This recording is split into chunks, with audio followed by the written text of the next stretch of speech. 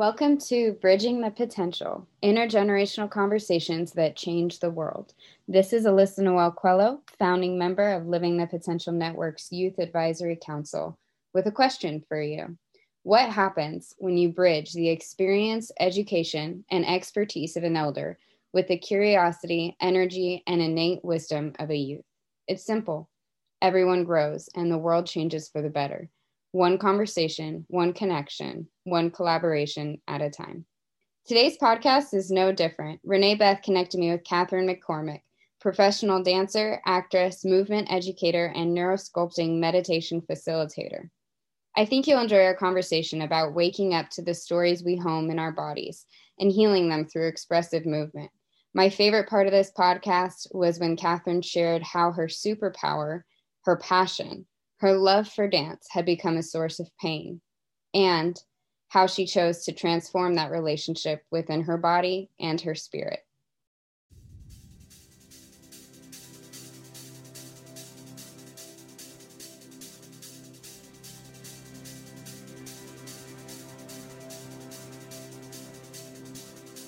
So welcome, Catherine, and welcome, Alyssa. Great to have you with us today. Great to be here. Hi. Hi, so great. I think we're going to start with you, Catherine. You have an amazing background, and you're living in Los Angeles, I believe. Yes. And as a professional dancer, educator, and certified neurosculpting facilitator. How did your journey begin? Did you know at an early age who you were becoming? So I've been in Los Angeles almost 12 years now. 12, I believe it has been. And I honestly had no idea that this is where I would end up, at least for now. I started dancing when I was 3 years old. My mom had a dance studio whenever I was born. I started training there. Then my mom went to nursing school, and I ended up shifting to the dance studio that she grew up at. So it was in the family for us. And when I was 18 years old, I knew I wanted to dance. That's what I felt the most connected to. But beyond that, I've always had a deep connection with people, a deep connection to help others and to be of service in some way. And I remember during that time, one of my biggest desires and prayers was, how can I use my gifts in order to enhance my life and others and bring a little bit more goodness to the world? And I didn't really know what to do. So I applied to one school for dance. I didn't end up getting into it. And so I just decided that I was going to begin auditioning. I didn't know what a professional dancer was.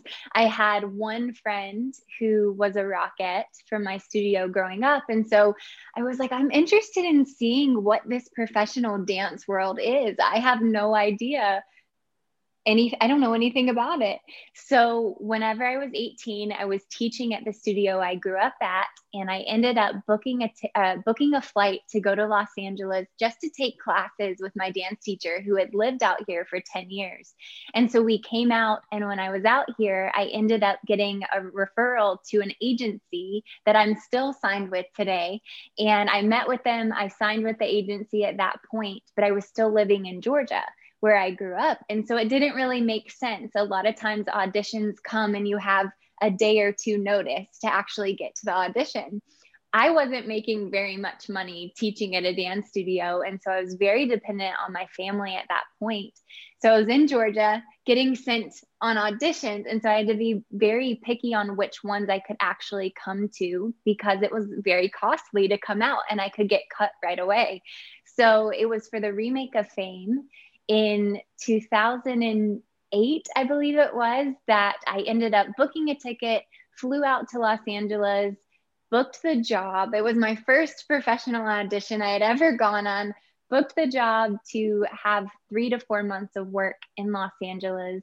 I ended up moving out, packing all of my things. I remember it was on Halloween that I moved to Los Angeles, and they ended up casting too many dancers. So I ended up being an extra on the job. And so I moved my life to Los Angeles thinking I was getting paid, thinking I was going to meet people. I didn't really know anyone and have work consistently. And I moved out and had one day of work, but that was it. So I just kind of had to find my way. And I was taking the bus back and forth to the Edge dance studio at the time, taking as many classes as I could, trying to meet people and stand next to people that I felt were inspiring and I wanted to learn from. And that's kind of how it all started for me. I haven't left.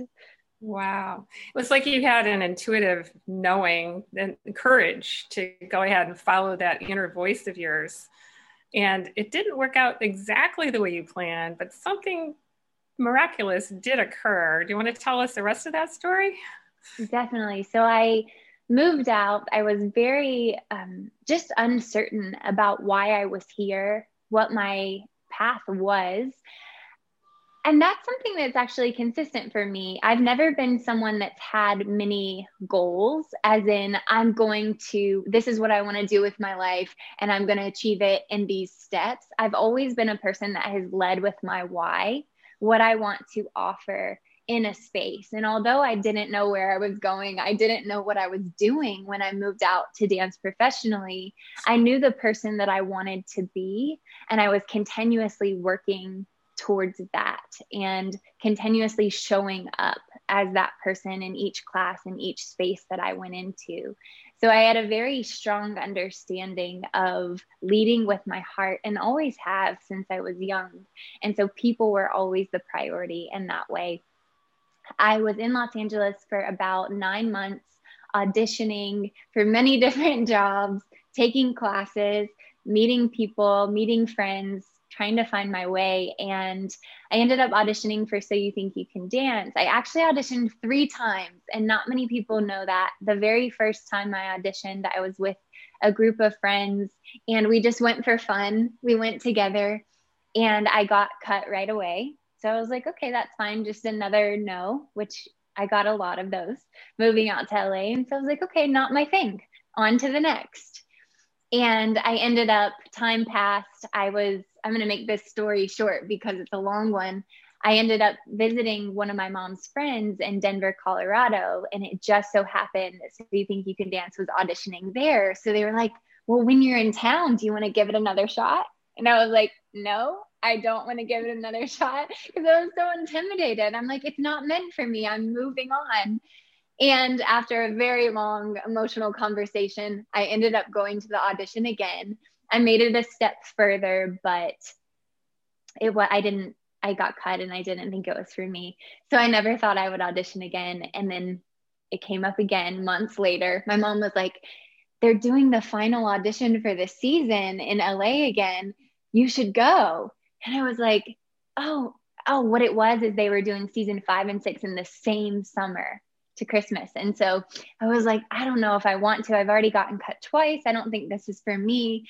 And my mom was just like, I don't know. I have a feeling. I think you should do it. We got in a big argument, and I was like, I don't want to do it. Got off the phone, and I sat there and thought about it. And it was like, maybe I could learn from this. Maybe there's some takeaway. I don't think I'm going to get it anyway. So what if I just go and love on people and try to be this light as I enter into this space? And I went, and I ended up walking onto the floor. To break it down for you, this is actually a pretty miraculous moment. I was lining up. There's a pre-audition before auditions that you actually see on television. So there's a wood floor in a random room that you're in that have numbers 1 through 5, 6 through 10. And so each person lines up, and you go genre by genre. So I had signed up to do contemporary this round, where other times I had done jazz. So I'm standing on my mark. I was number 2, which if you're a dancer, you understand the feeling of when the music's about to start, that feeling of you might throw up, you might pee in your pants, you're not really sure, but you're about to lose it. And you're just like, huh. And then the moment the music starts, it's almost like the adrenaline rushes and it all comes together. So I definitely had this moment standing on number 2, waiting for my turn. You don't know which song is going to play for you. It's all improv based. So they just say, go. And they could say, okay, number 1. They could give you 3 minutes. They could give you 2 seconds and say next. So it was number 1. they went, and then the music started to mess up and to skip. And so I was getting really nervous because I thought I was about to go, and I was kind of getting teased in that moment. And I remember closing my eyes and I said this little prayer. I was just like, okay, Spirit, it's me and you on that floor. And I just had this prayer that I could envision that it was almost me surrounded by angels, and that I would release this sense of needing to prove or needing to be perfect or good enough. And in the arms of an angel, in the arms of the angels came on by Sarah Bareilles. It was a magical moment for me, and I got chills all over my body. And that was the first time I stepped on the floor and felt 100% my purest self. And I ended up making it to the next cut, the next cut, the next cut. And on that season, I was the last girl standing. So it was a really interesting process because that was the first audition, the first time through So You Think that I allowed the purest part of me to lead rather than me trying to be good enough. And every time I came back to that little miracle to be reminded when I was trying too hard, I would look back and go, that's not what got me here. It was my connection to spirit, the purest part of myself. That is what's leading. So if I try to do all the work, it's not going to happen for me. And so I kept coming back to that, made it on So You Think You Can Dance. From there to now, I've explored about 7 or 8 seasons as a contestant and an all-star. I've met an incredible group of friends and family that are a home to me. I have toured as a motivational speaker. I have been in a feature film. I've acted and danced all around the country and concert work, commercial work. And it's all led me into more of a health and wellness healing mentality now that I'm starting to realize so much of my journey was filled with this feeling of needing to be perfect and being in survival mode as I was pursuing something that initially was filled with play and so pure as a child. But the more that I pursued this career, the more pressure I put on myself to live up to this reputation I imagined I was building, until eventually I had so much anxiety going into it that I needed to prioritize my self-care over this achievement mindset. Mm-hmm. And so it was about 4 or 5 years ago that I made that promise to myself, and it's led me into pursuing meditation, especially neurosculpting meditation, mindfulness, and working to balance that sense of pursuit of growth. Yes, technically in the dance field, but more so a deep connection to intuition and allowing my soul to really lead my pursuit of growth so that it can be embodied and grounded, not just this external idea of how a dancer should look aesthetically in all styles. Wow. What a journey. That is so amazingly, what a storyteller you are too. I was right there with you. And I just want to say that this unfolding nature that you became more aware of, like observing yourself in the dynamic of what does it mean to be a dancer? Because, you know, I'm not familiar with that field, but I do know from, you know, other people's stories that it is about perfection and it's about competition, and there's only so many people that make it, and, you know, those that don't make it, then this low self-esteem. And it's like, it's almost like, you know, so much of our society is encouraging people to be somebody other than who they really are, you know, where you found your love of dance at age 3. And through the journey, you know, so much of your story is like, you know, you didn't take no for an answer. You kept going back because of the love of the dance. It wasn't, maybe, you know, this idea of catching up to, well, it's not about proving that I'm good enough. It's allowing me to have joy and fun with the process that allowed you to stay with it and come to this awareness that it is a soulful pursuit when you follow your calling. And where does a healthy soul in a body. I think one of your messages is about movement and meditation and this neurosculpting. So your brand is bringing forward your full story along with your love of dance that came through your own journey. It wasn't like, well, I'll go back to school and get a degree in this so I can be that. It's like you allowed it to come from your soul to your contribution. Is that a correct?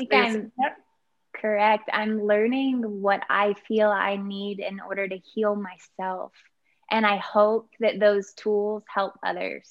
But I know that if I don't take care of me first, I can't help anyone. I can't share anything. So I know that when I focus on healing within and allow my pain and my struggle to be a part of my journey, not denied, there's beauty in that darkness and in the pain that I've experienced because it's leading me to healing and back to love, almost in this cyclical way. So definitely 100%, my struggles are leading me into my interests.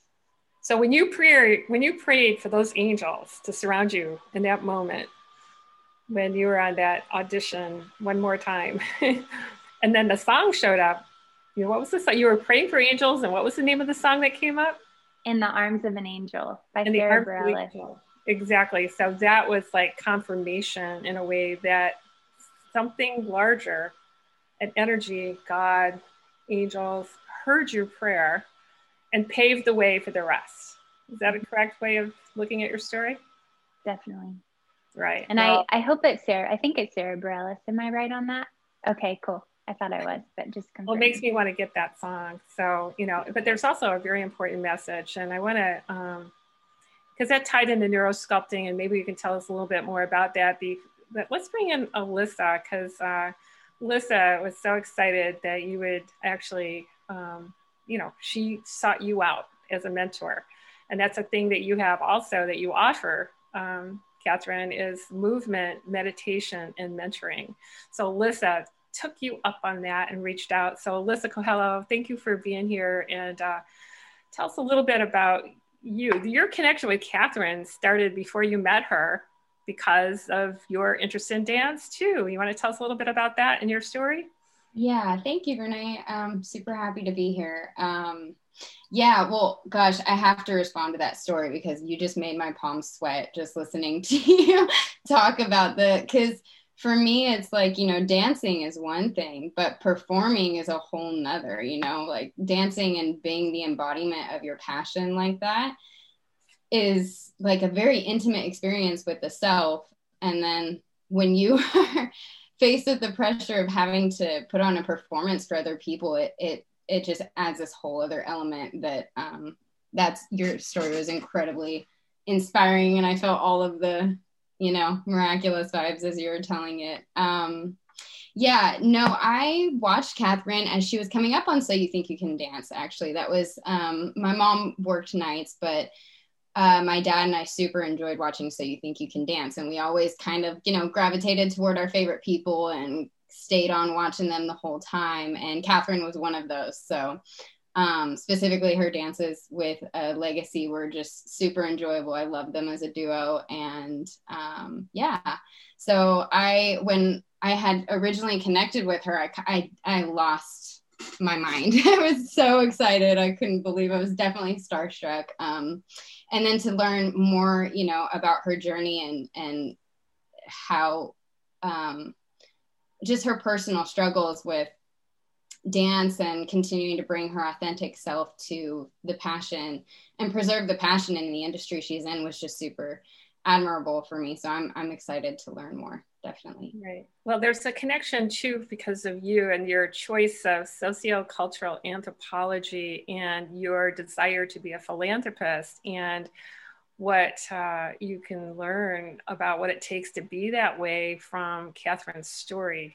There's some clues into her story about your own pursuit because this vision that you have for yourself to make a bigger difference in the world came to you through a traveling experience. It wasn't like you set out to have a plan to become a philanthropist. It emerged through your traveling, a lot like the messages that Catherine was talking about that emerged for her, kind of a clue to your soul's purpose. Could you tell us, Alyssa, a little bit about that, about your journey and, sociocultural anthropology and your trip and then your nonprofit, Yeah, definitely. About that. I think, Catherine just nailed it on the head when she said that a huge part of her journey has been diving in to heal her own stories and the things that have, kind of become obstacles in her journey with dance. And that started really early for me. I started dancing when I was about 10 years old, and I started with ballet and contemporary, and then I made the school team in high school, and I mostly did contemporary and hip hop. It was a lot of fun, and making the dance team was like my dream come true at the time. And I ended up having an injury. I injured myself while I was dancing toward the end of my freshman year. And I dislocated my hip, but it was a little more of a complex injury. It shifted my pelvis one way and my kidneys another way, and I had tailbone issues after. So I, for the next few years of high school, tried to, just physical therapy and work myself back into it. But I grew up in a very high achieving family with very high standards. And so what really beat on my shoulders was like, I cannot be the best that I can be at something that I love. And that broke my heart, because I just felt like no matter how hard I pushed, I would never be not as good as I was, but as good as I could be. And so I ended up leaving the dance team before my senior year started. So I didn't dance my senior year, and I focused on work instead.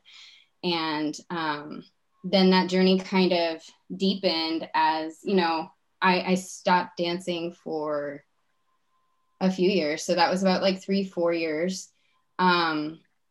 Just kind of dove into the world of academics, and I ended up losing my dad in January of 2017. And that kind of, if my body already wasn't moving at that point, that was my first experience of death, and it definitely spiraled me.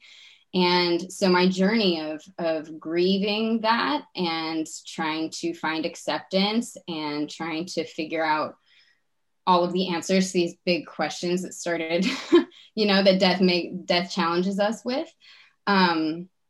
It started with traveling, and the first place that I went to was Costa Rica. And I ended up, following an author there who was pivotal to my journey too. But I took my first salsa class there. I had no idea what salsa was. And I took my first salsa class, and I was like, no, I'm not going to do it. I'm not going to do it. And then I walked by the hall and I heard the music. And I was like, oh my gosh, it's so full of light and life and joy. And then I just kind of peeked in, and then I just kind of tried to keep up with the steps. And I felt so alive. And that was my first time reconnecting with myself and my body and my spirit and, divinity. And it was like euphoric. And so I came back and was like, I'm going to manifest a dance instructor and a community. And I ended up doing that and really pursuing the Latin dances. And that was a lot of fun. So that's kind of been my journey around dance. Right. And the idea of this call, it's like you heard the music and it pulled you forward. It's kind of like there was no negotiation. It was just that. And then that opened the door. It's like what I hear you saying is a lot what Catherine was talking about. It's like there's a soul's calling or pull that connects dance to a higher, even other message that's coming through you. The dance was a catalyst for, and because this idea of leading your life from the inside out through movement and learning to trust yourself a little bit has allowed you to move forward in your, this idea of becoming the dream that you have to become a philanthropist. You're a big thinker with a big heart of contribution. And I think that's also a thing that you have in touch with in common with Catherine. Do you want to share anything about that vision that you have that's kind of stretching you to be a global thinker and a contributor? Definitely.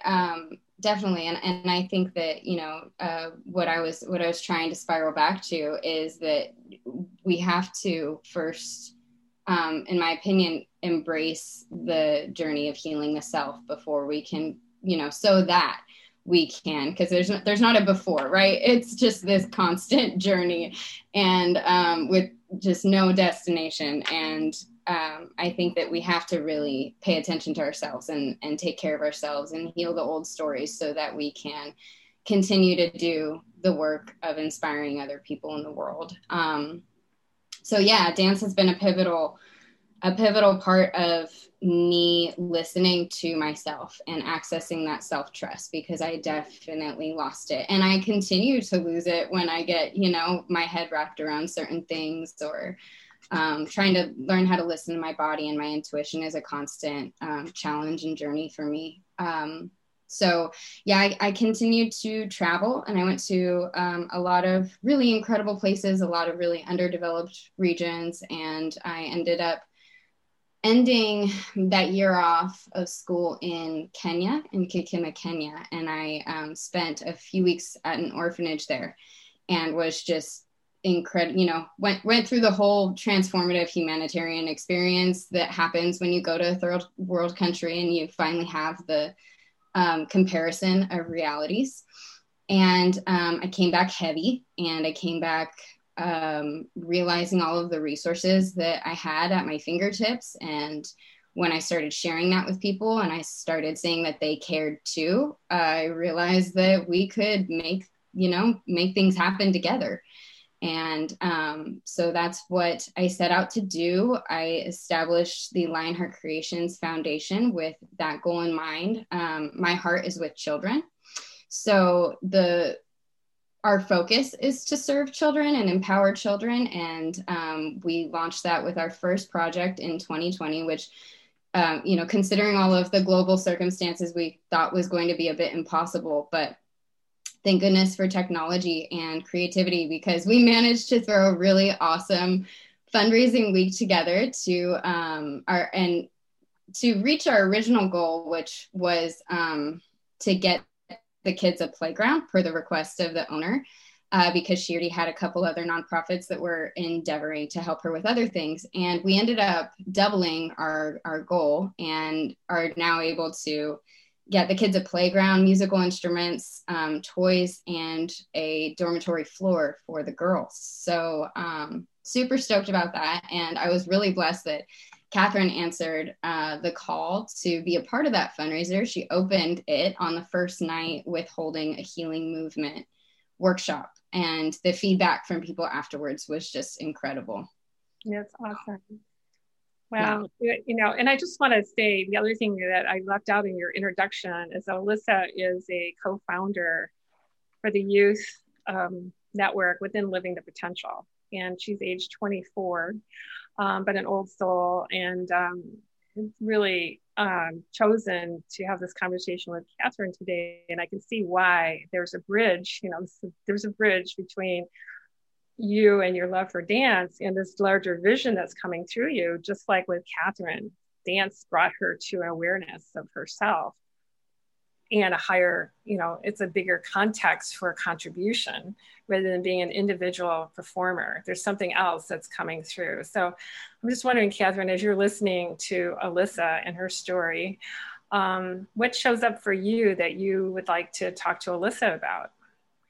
I think what coming back to kind of the beginning of what you were speaking on, the word expectation came up for me, and how many times I know, however I've met something is my memory of it. So say I met dance in a certain way at a certain age, and then all of a sudden life happens and things change.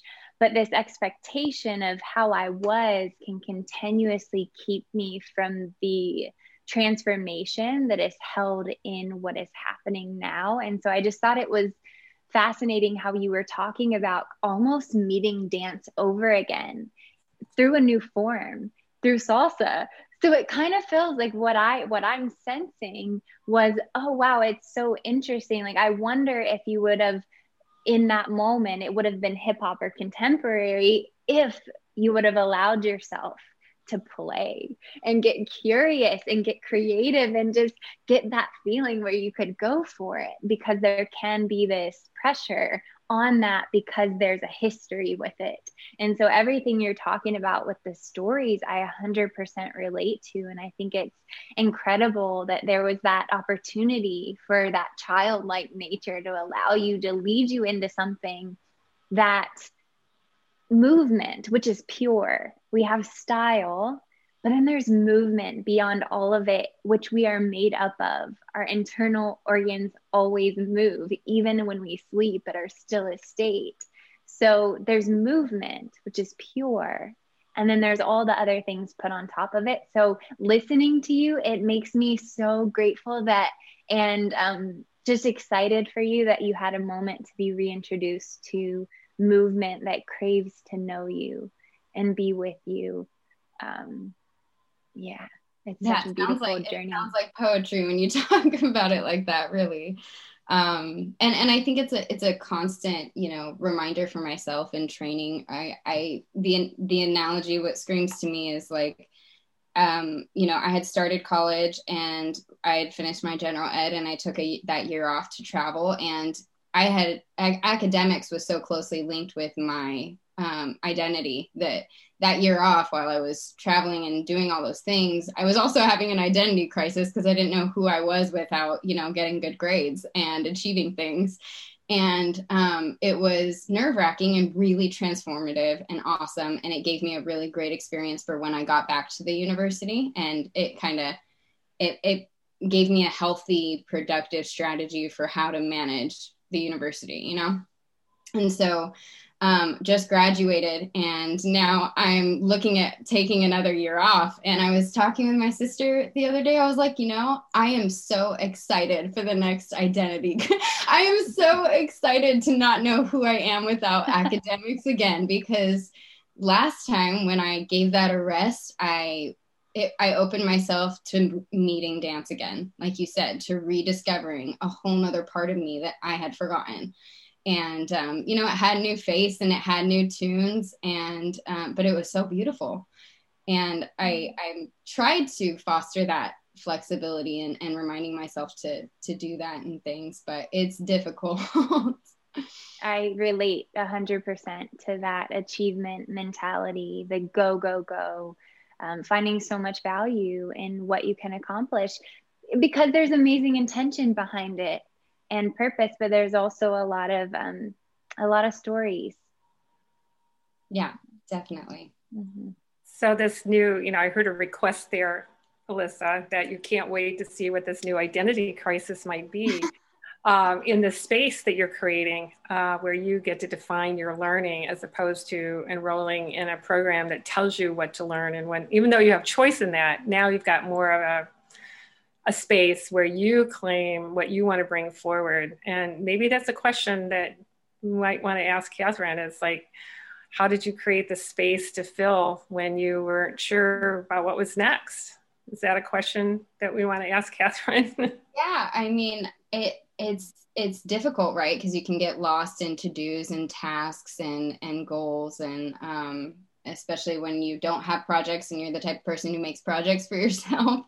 And so that's definitely my intention going into the new year is how do I create that space for myself to get reacquainted with my body? Because even over this last year with work picking up and school picking and all these things, I've lost touch. The workshop that you did at the fundraiser was like, oh my God, that's the first time I've gotten out of my desk and sat on the ground in so long. It felt so good. Oh, that's beautiful. I think it's so challenging because I think most of my journey, I haven't known where I'm going. But for me, and I'll speak through my experience, and obviously if there's any little bits of treasure that teach you something or you find valuable, amazing. I can't necessarily give you answers or tell you what you need. But yeah, in my journey, I just think I haven't always known, but what I'm coming back to is that so much of my focus has been in the past or the present, or the past or the future. So this looking back on, okay, this is what I've done before. This is familiar. Should I be doing this like I did that last time? Do I need to be performing in this show or doing this project? I already accomplished it, but ooh, what if I could never do that again? Am I ever going to be asked to do that again? Or the future of like, okay, well, should I be learning something new? Where am I supposed to go? What am I supposed to do? But what about the moment? What about the present moment? What about feeling your feet on the floor when you wake up in the morning? What about having a relationship with the plants or the trinkets in your home, what you put in your body, how you eat your food? Like, does the food that you're eating, which is, and I hope this doesn't sound crazy, this is just my mentality, like looking at my food and honoring how long it took for that plant, say if I'm eating a salad, to grow to be something that can nourish and heal my body. That took so long for that one radish to be able to be ripe enough for me to eat and be healed by. So I think about all the time that goes into that. And am I actually being present with the steps of my day to day, looking my husband or friend in the eye and really listening and being with them, feeling the wind on my face, being present in writing my to-do list here and now, rather than always focusing on what's next. And that's something that I'm practicing, and I realize I'm not that great at, because I've trained myself to be so aware of what comes next, what comes next, what comes next. And it steals a lot of joy for me. So I have to relearn how to really be with what is. And honestly, what is sometimes doesn't feel good. Like when I'm in the present moment, I'm not always met with joy. I'm met with a deep sadness that is within me and has been within me in my history for a long time. And is it allowed to be there? If I keep looking towards the future, there's no time to kind of nurture what is honest in me, that doesn't have the space to kind of uncover itself if I'm running too fast. So that's kind of been my perspective on that, really going, wow, what is within me? It's like a conversation with a friend or someone you love. If you only give them 10 minutes a day, you can only get so far. But it's in those moments that you're like, we're just going to spend the day hanging out, where you have hours there in silence, but then all of a sudden there's those moments where you uncover deeper conversation and ideas and questions just because there's space. Yeah, definitely. I think that the treasures of simplicity are very difficult to get reacquainted with, especially in a culture where we're constantly going and we're constantly expected to go, and we've been groomed to expect ourselves to constantly go. So here's a question for you. You're right about the culture. It's always about the doing. People get into the doing so they can have what they think they want, but then there's always something missing because they didn't bring their being to their doing.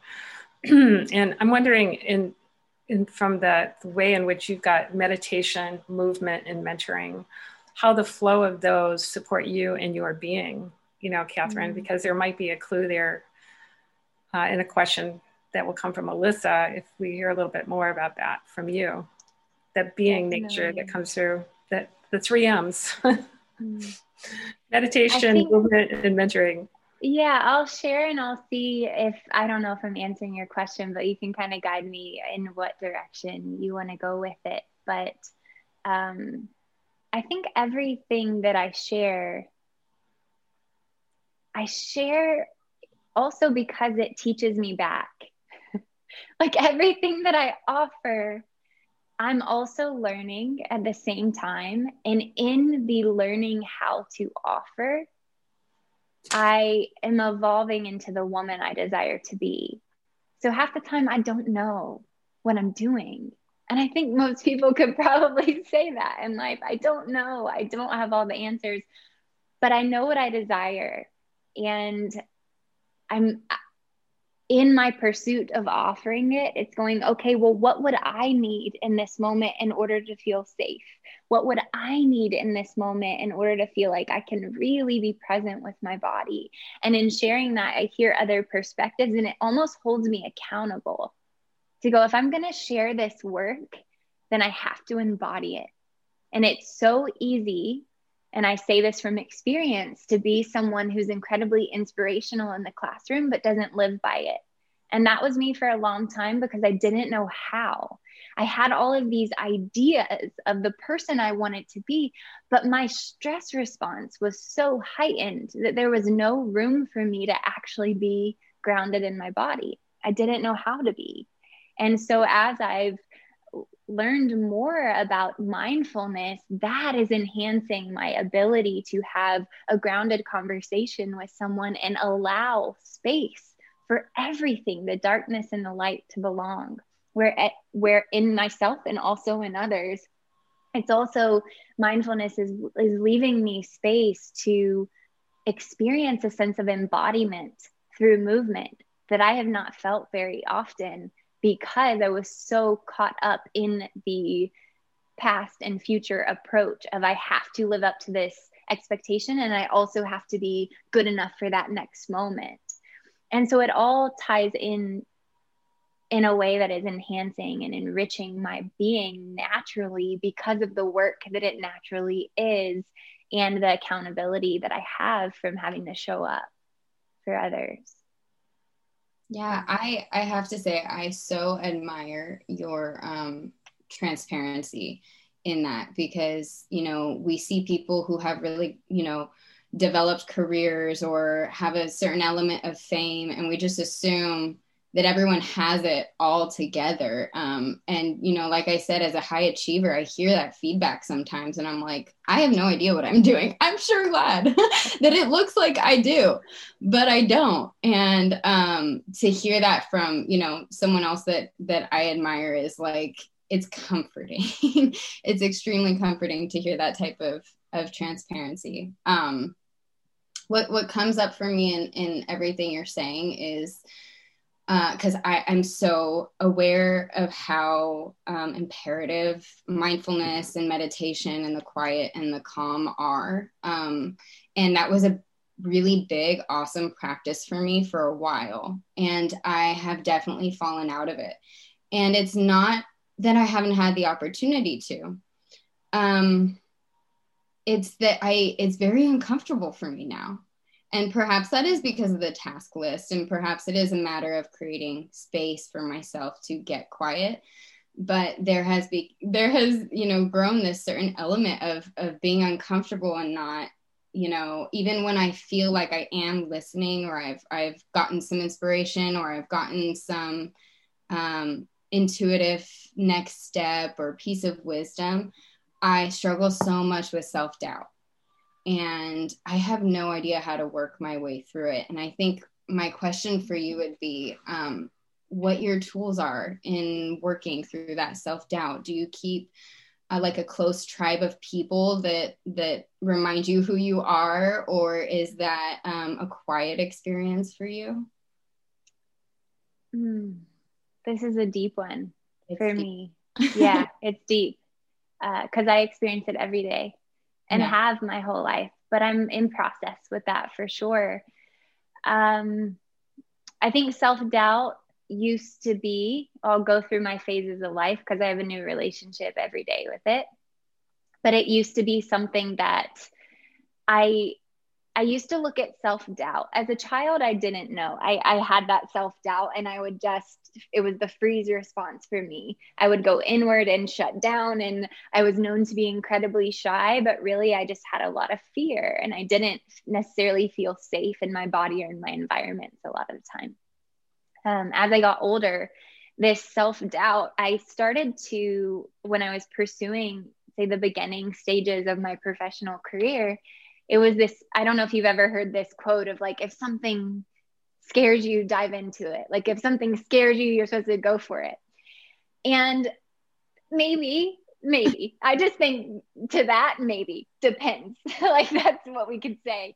For me, a lot of times I started to create this idea of, okay, if I'm afraid of something, I have to dive into it every single time. And I would be terrified every single time, but I would put myself in these situations that I felt like maybe I'm overcoming this fear. And what I realized, in some circumstances, I would get used to situations and I wouldn't be as afraid the next time. But in some situations, I was almost trying to beat down the wall of fear to where I was kind of re-traumatizing myself. So I wasn't becoming less afraid. I was becoming more afraid and creating a larger shield and mask. I was having this freeze response that I did when I was a child, but learning to perform on top of it.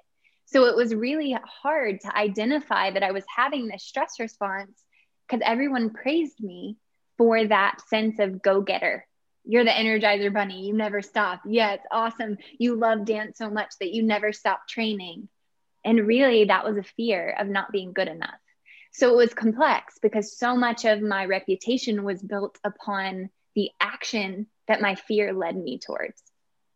And I didn't know how to get out of that because I felt like, well, if I switch my actions, am I still valuable to all of these people that think I'm great because of how much work I put in?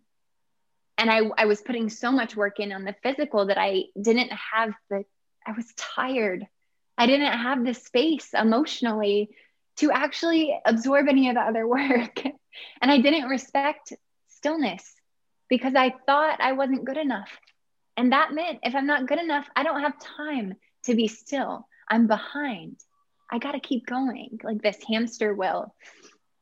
And that's where neurosculpting comes in for me. I've created a lot of my own self-care toolkit that I bring with me. And I definitely have like my essential oils that I use and I rub on my hands, and I have certain smells that I've linked to different experiences. I have even here a little stone that I hold in my hand in order to remind me to be grounded, and not to say be grounded, but it just reminds me of earth. It reminds me of sending my energy down towards the floor.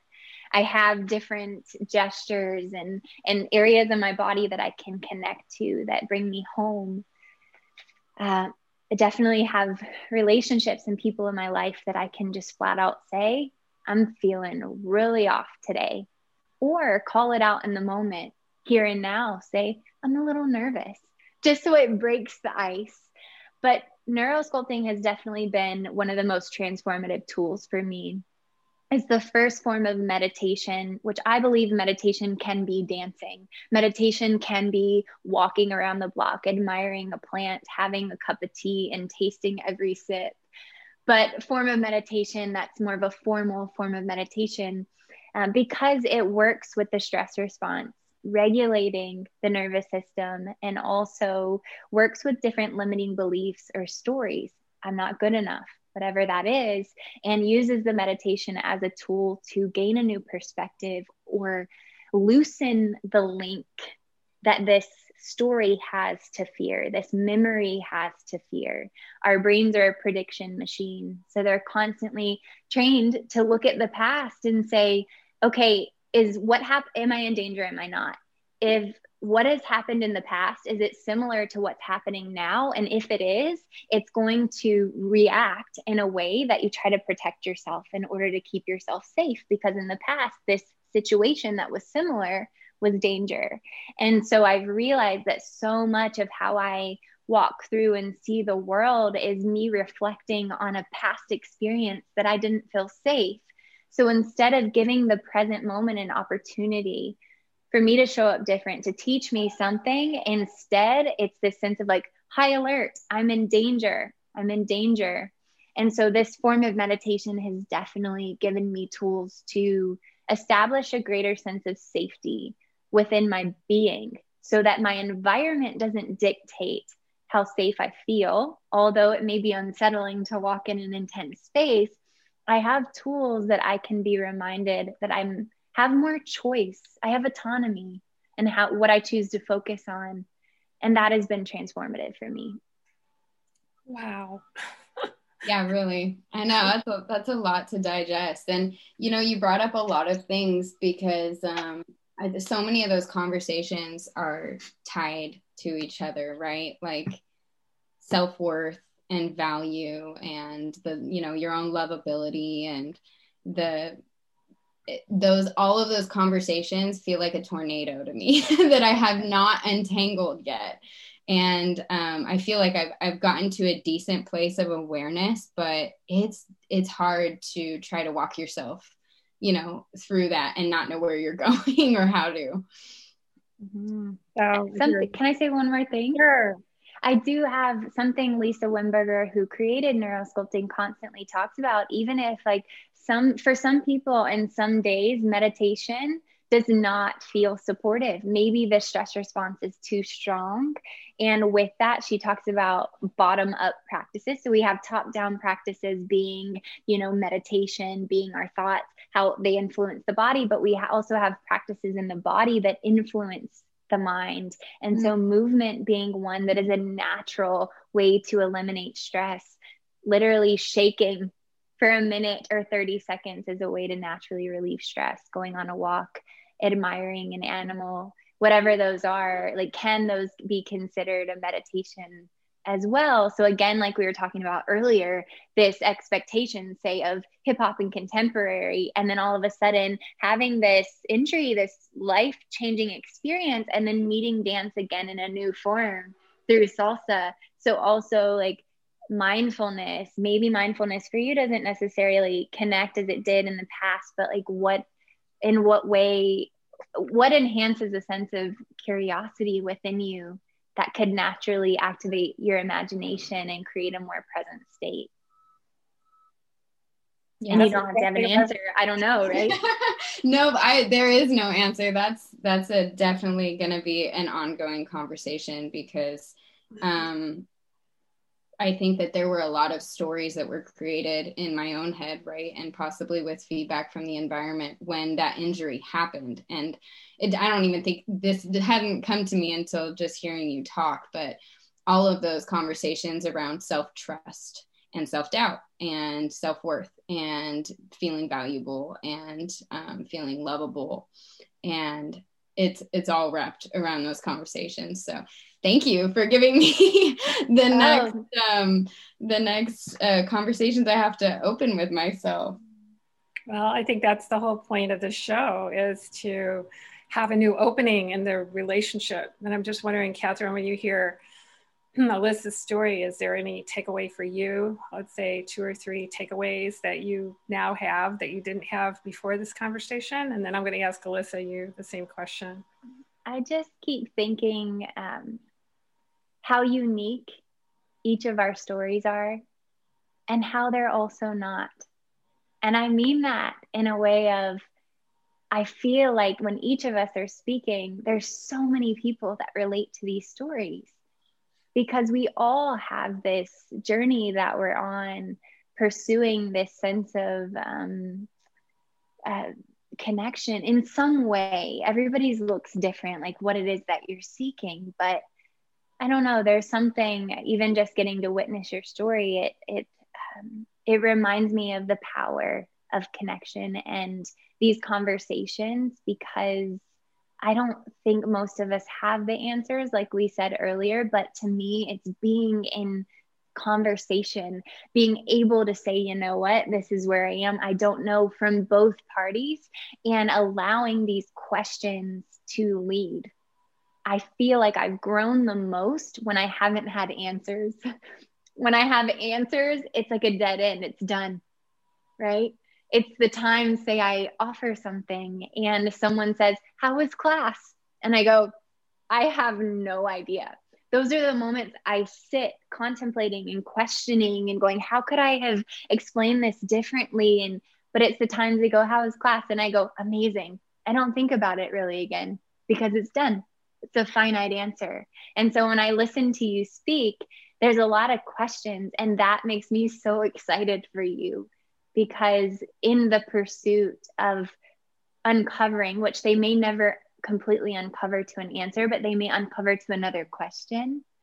And I hope they do, because anytime that has happened for me, it's led to a deeper understanding of how to ask the question, which has been transformative. Right. How about you, Alyssa? That's a That beautiful definitely resonated. acknowledgement for you, Alyssa. And I'm just wondering, what are 2 or 3 takeaways? I have several myself, but you listening and receiving, Alyssa, what are 2 or 3 takeaways you've gotten from this conversation today? Oh, I can't. I don't even think I can count my hands the takeaways from this conversation. Really, I'm so grateful. And like you said, I think that this is especially inspiring for me as I'm with the nonprofit trying to build a community where people can come with their questions who also desire to lead and have no idea how to. And understand that happens when we gather in connection with each other and open these conversations and do the work to heal ourselves and commit to that journey. And because that's really how we have a positive impact on the world around us. So no, I will definitely need time to digest all of this, and grateful that I can listen back to this this episode. It was such a pleasure. Well, to those listeners that are listening to this, I hope you have your notepad out. And if you didn't, you can always re-listen to this. There's so many pieces of wisdom here. And I'm grateful, Catherine, for you sharing how, you lead with your why. And you have that heart in your hand that helps ground you. And you've allowed yourself to have self-care in your full expression and embodiment. So for those of us that are, wanting to be our highest and best potential, and realizing that it's an inside out journey. It comes from the inside out. We can follow our passions, and then things happen along the way and we go, I wonder what this is teaching me. You've reminded me of how important that is. And so many other things that you covered here about how to address self-doubt, how to absolutely not be too attached to the way things need to look, but allow it to unfold, and to deepen our trust. Deepen our trust, because there's a larger story unfolding within our story. And after a while, you can actually start to see that and let go and be happy and joyful, no matter what it is, not be determined by our circumstances. Even when being told no frequently, I'm doing this for the fun of it, the joy of it, and then what happens, right? It's like trusting ourselves at a deep level. So many lessons I've learned from both of you. I think it's totally living into this reciprocal mentoring experience, that bridging the potential, intergenerational conversations that matter. This podcast was inspired by Living the Potential. It's a community of change makers made up of parents, grandparents, educators, entrepreneurs, conscious business, dancers, artists, creators, philanthropists, and we're determined to engage the wisdom of youth to save our world. Thank you so much. I want to make sure that our listeners know how to find out more information about you, Catherine. Where can they go to find out more information about you? Definitely. You can check me out at catherinemccormick.us, and also Instagram, it's Catherine R. McCormick. That's right. And that's Catherine with a Y, right? With a Y. Yes. And then Alyssa, where can people go to find? I know they can find you on livingthepotential.com as one of the co-founders of this youth movement. And where else can they find you? Yeah, definitely. I can also be found at alyssanoelcoelho.com and on social media platforms as Alyssa Noel Coelho. That's great. You want to spell that last name for us? The full name is ALYSSANOELLECOELHO. Exactly. Coelho. So thanks again to our listeners. We appreciate you listening and knowing that living the potential, when you bridge and listen, learners, intergenerational learners sharing who we are becoming in this brand new world, is inspiring, especially when you bring yourself to the party. No reason to put yourself on the back seat. Show up powerfully and live your purpose. Thanks everyone for joining in, and we'll see you on the next one. I hope you enjoyed that as much as I did, and will join us for the next Bridging the Potential podcast.